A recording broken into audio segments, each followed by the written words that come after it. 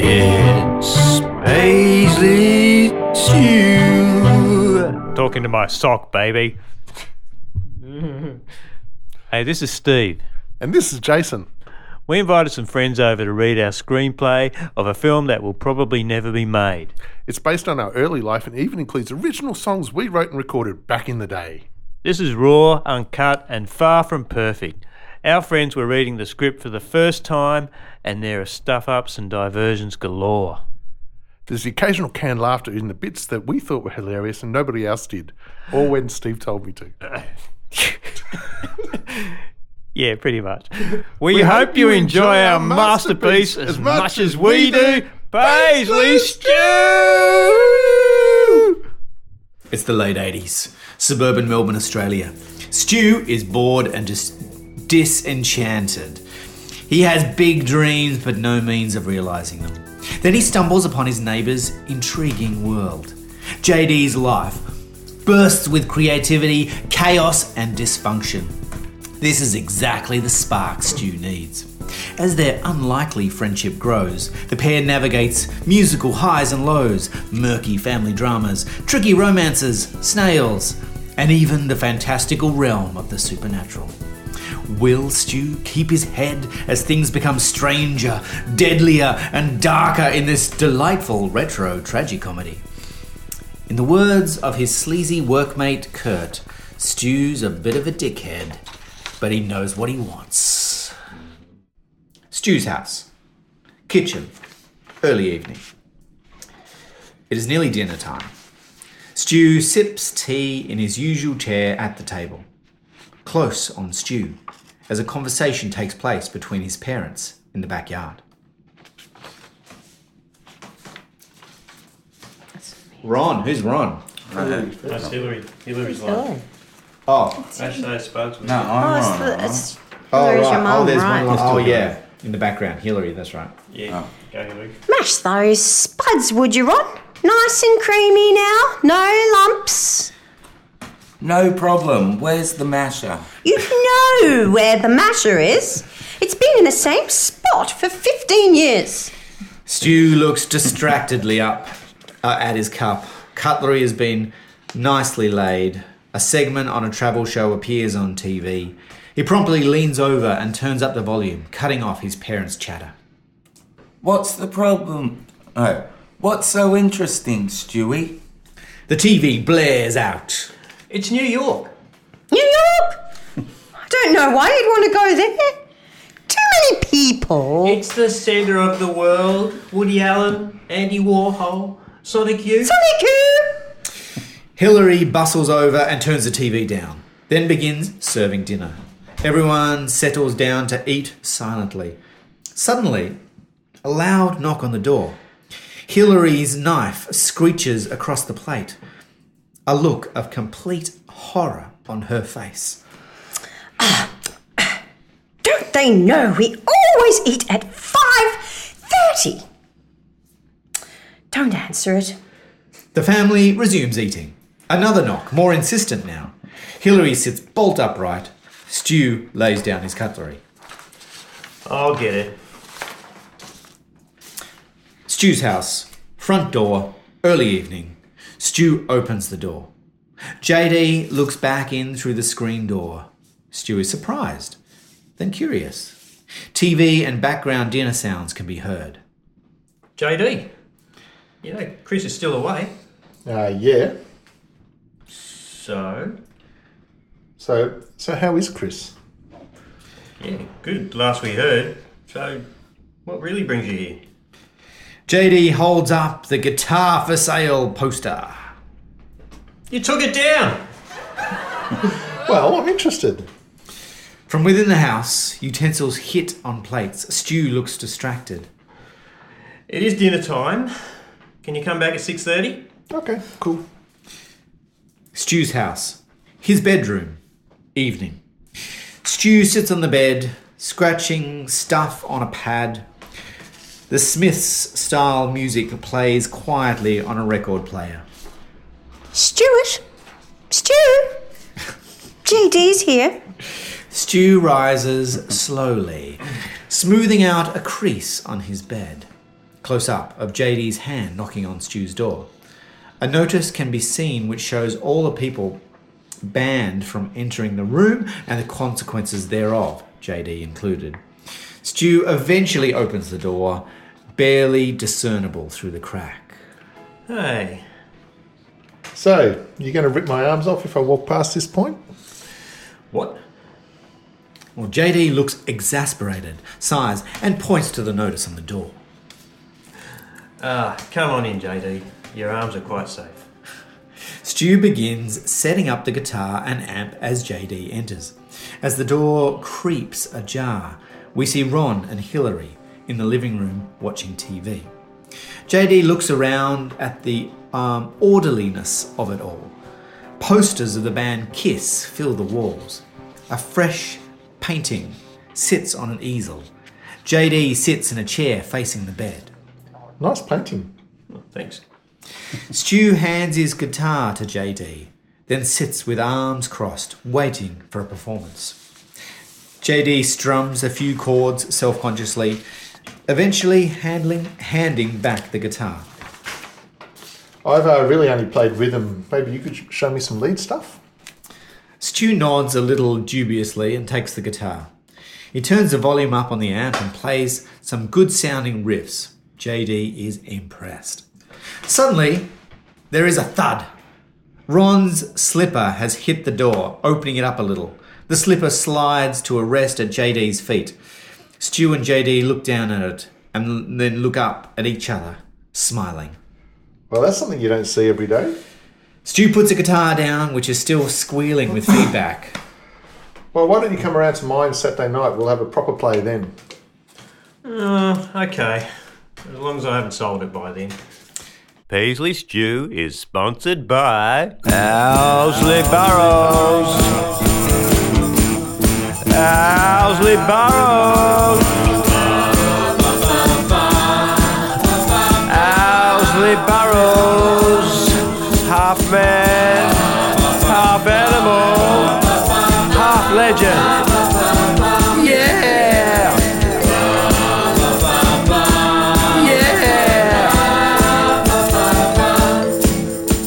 And now back to our normal programming.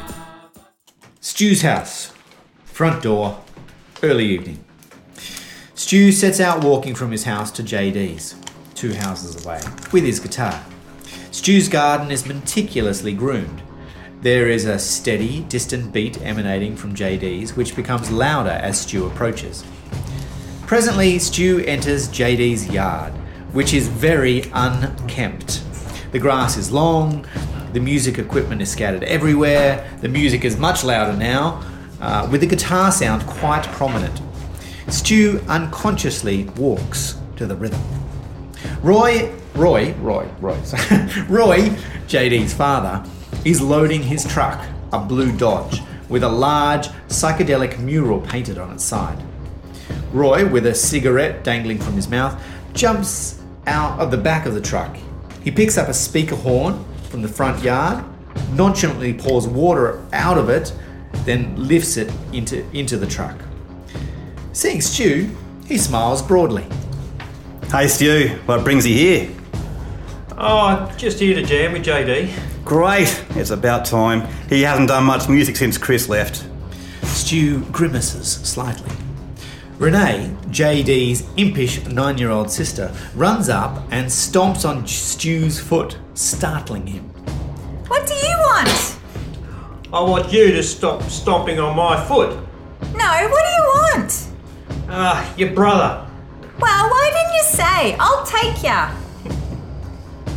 Renee pulls Stu by the hand towards the house as Roy continues loading the truck. Renee pushes open the front door of the house. JD's house. Lounge room. Early evening. Stu's POV. The lounge room is chaotic and cluttered.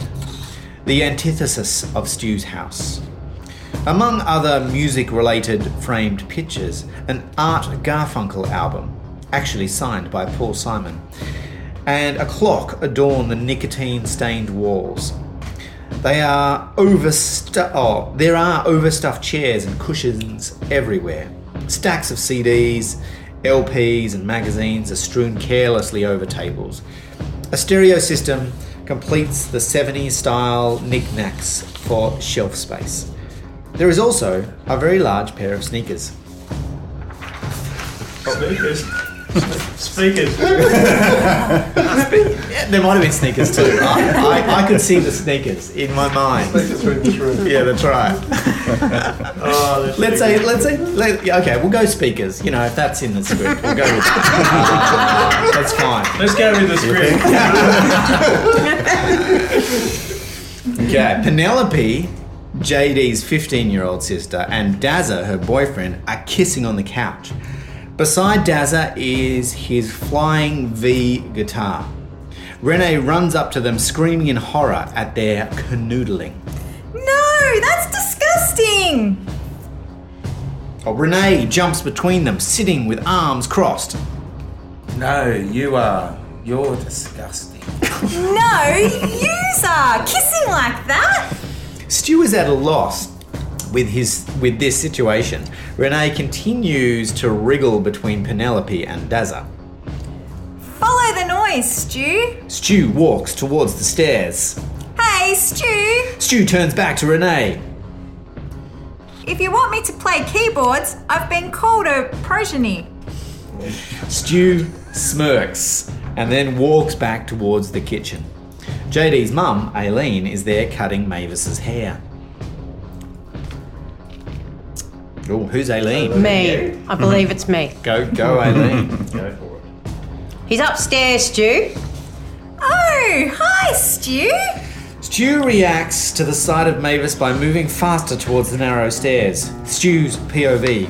He climbs the stairs and the music becomes louder still. JD's house, JD's bedroom, early evening. Stu's POV. Upstairs in his attic bedroom, JD is lying on the floor, playing clunky chords on a large semi-acoustic guitar. The song is heavy and mid-paced. One foot plays a kick pedal on the bass drum. There's a guitar effects pedal on JD's right, which he presses periodically with his elbow. Two large speakers, could be sneakers though, are pointed directly at his ears. A microphone is positioned, hovering above his head. JD's feet point towards the far window. Stu tries to attract JD's attention, but without luck. JD's eyes are closed and he is absorbed in the music. JD! No reaction. JD! Still nothing. Stu looks around and notices guitar for sale poster stuck to the wall. Stu reacts negatively to the sight of this. Getting on his knees, he puts his face only inches from JD's. JD! JD stops playing suddenly, and his eyes bulge open. Startled, he raises his head, bumping his forehead into the microphone, which produces wild feedback. Stu laughs unexpectedly. You're gonna laugh? No, that was the feedback. Yeah, I know, but then I'm you just laugh. giving you your feedback. Oh, you're hearing my feedback. But now you got to laugh. You got to laugh. But now it's expectedly though. Yeah, but you have to unexpectedly do it. So anytime, Okay. we'll try not to expect. Got to surprise all of us. Here it comes. Okay. That was surprising. That was lame, really. It was unexpected in its lameness. I can't do it now. It's too forced. There's laughter. JD struggles over to his desk, slightly tripping through the maze of cables and mic stands to turn the volume down on the amplifier. He then sits on the bed and gestures to Stu to sit down on the drum stool. Stu walks over and perches himself on the drum stool. JD picks up a cable from the floor, hands one end to Stu and plugs the other into an amp. So, what shall we play? Stu shrugs and starts playing a funky rhythm with chords, but with uncertainty. JD attempts to analyse the rhythm and chords. He taps out a beat and loops it in the echo deck. After some experimentation, JD plays the backing chords, over which Stu plays a riff. It sounds impressive, but eventually someone plays a wrong chord and the song breaks down. That wasn't bad. We'll come back to it. That other thing you were playing, what was it? Queen Elizabeth. Stu nods. Something Chris and I used to play. Sounded great with drums. Stu suddenly plays a huge, discordant power chord with aggression. JD's reaction is one of bewilderment. I'm not sure how you sound out of bewilderment. I heard it. Canvas factory, workroom, day. The power chord still rings out from the previous scene. Close on, Stu in overalls. His head is down, but a slight frown can be discerned. Kurt pipes up. So you had a root yet? Stu looks up, straight ahead. He takes a moment to comprehend the question. After a slightly exaggerated pause... This thing between me and Julie, that's more subtle than that. Stu and Kurt stand across a table from each other. Stu is setting letters in a stencil frame spelling Jack Moeth. We see a roller, ink bottle, and ink pad. Kurt has a girly magazine in front of him, laid out lengthways to show the centerfold. He is attempting to eat a meat pie. Well, that's a no, you dickhead. So, what you do on the weekend then? I played some music, actually. Julie enters, carrying a large box. She puts it on the table and starts unpacking its contents, which are the jackets that Stu is required to stencil. Yeah, it was all originals, you know. I'm the lead guitarist. Stu looks at Julie, but she's nonplussed. So, the lead guitarist can't get a root? Oh, we're strictly about the music. Julie rolls her eyes and dumps a pile of jackets in front of Stu, who has now finished putting the stencil together. So, what type of music is it? Poodle rock? Cock rock? Epic doom metal? Porno grind? At this, Kurt makes a full-body gesture, which is overtly suggestive. Close up of Girly magazine. Meat from the pie splatters on the page, landing on a naked lady's crotch. Stu is unimpressed. Kurt quickly brushes the mince off the page. Julie, meanwhile, looks completely disinterested. Oh, none of the above. We're quite unique, actually. When'd you gig? Oh, none planned yet, but you'll see us on Countdown before you know it. Close on jacket. Stu places the full Jack Moeth stencil on the breast pocket and starts rolling ink on. Julie picks up the empty box and starts walking out of frame. Get back to work, you losers. At the door, Julie turns slightly. Oh, by the way, Countdown ended 2 years ago. She walks out. Close on Stu removing the stencil, showing Jack Moeth printed on the jacket. It's Steve and Jason again. We hope you enjoyed this episode of Paisley Stew. If you feel any kind of urge to get in touch with us, Send an email to paisleystew@gmail.com. No dick pics. Thanks to our friends Bo, Matt, Belinda, Jane and Cam. And thank you for listening.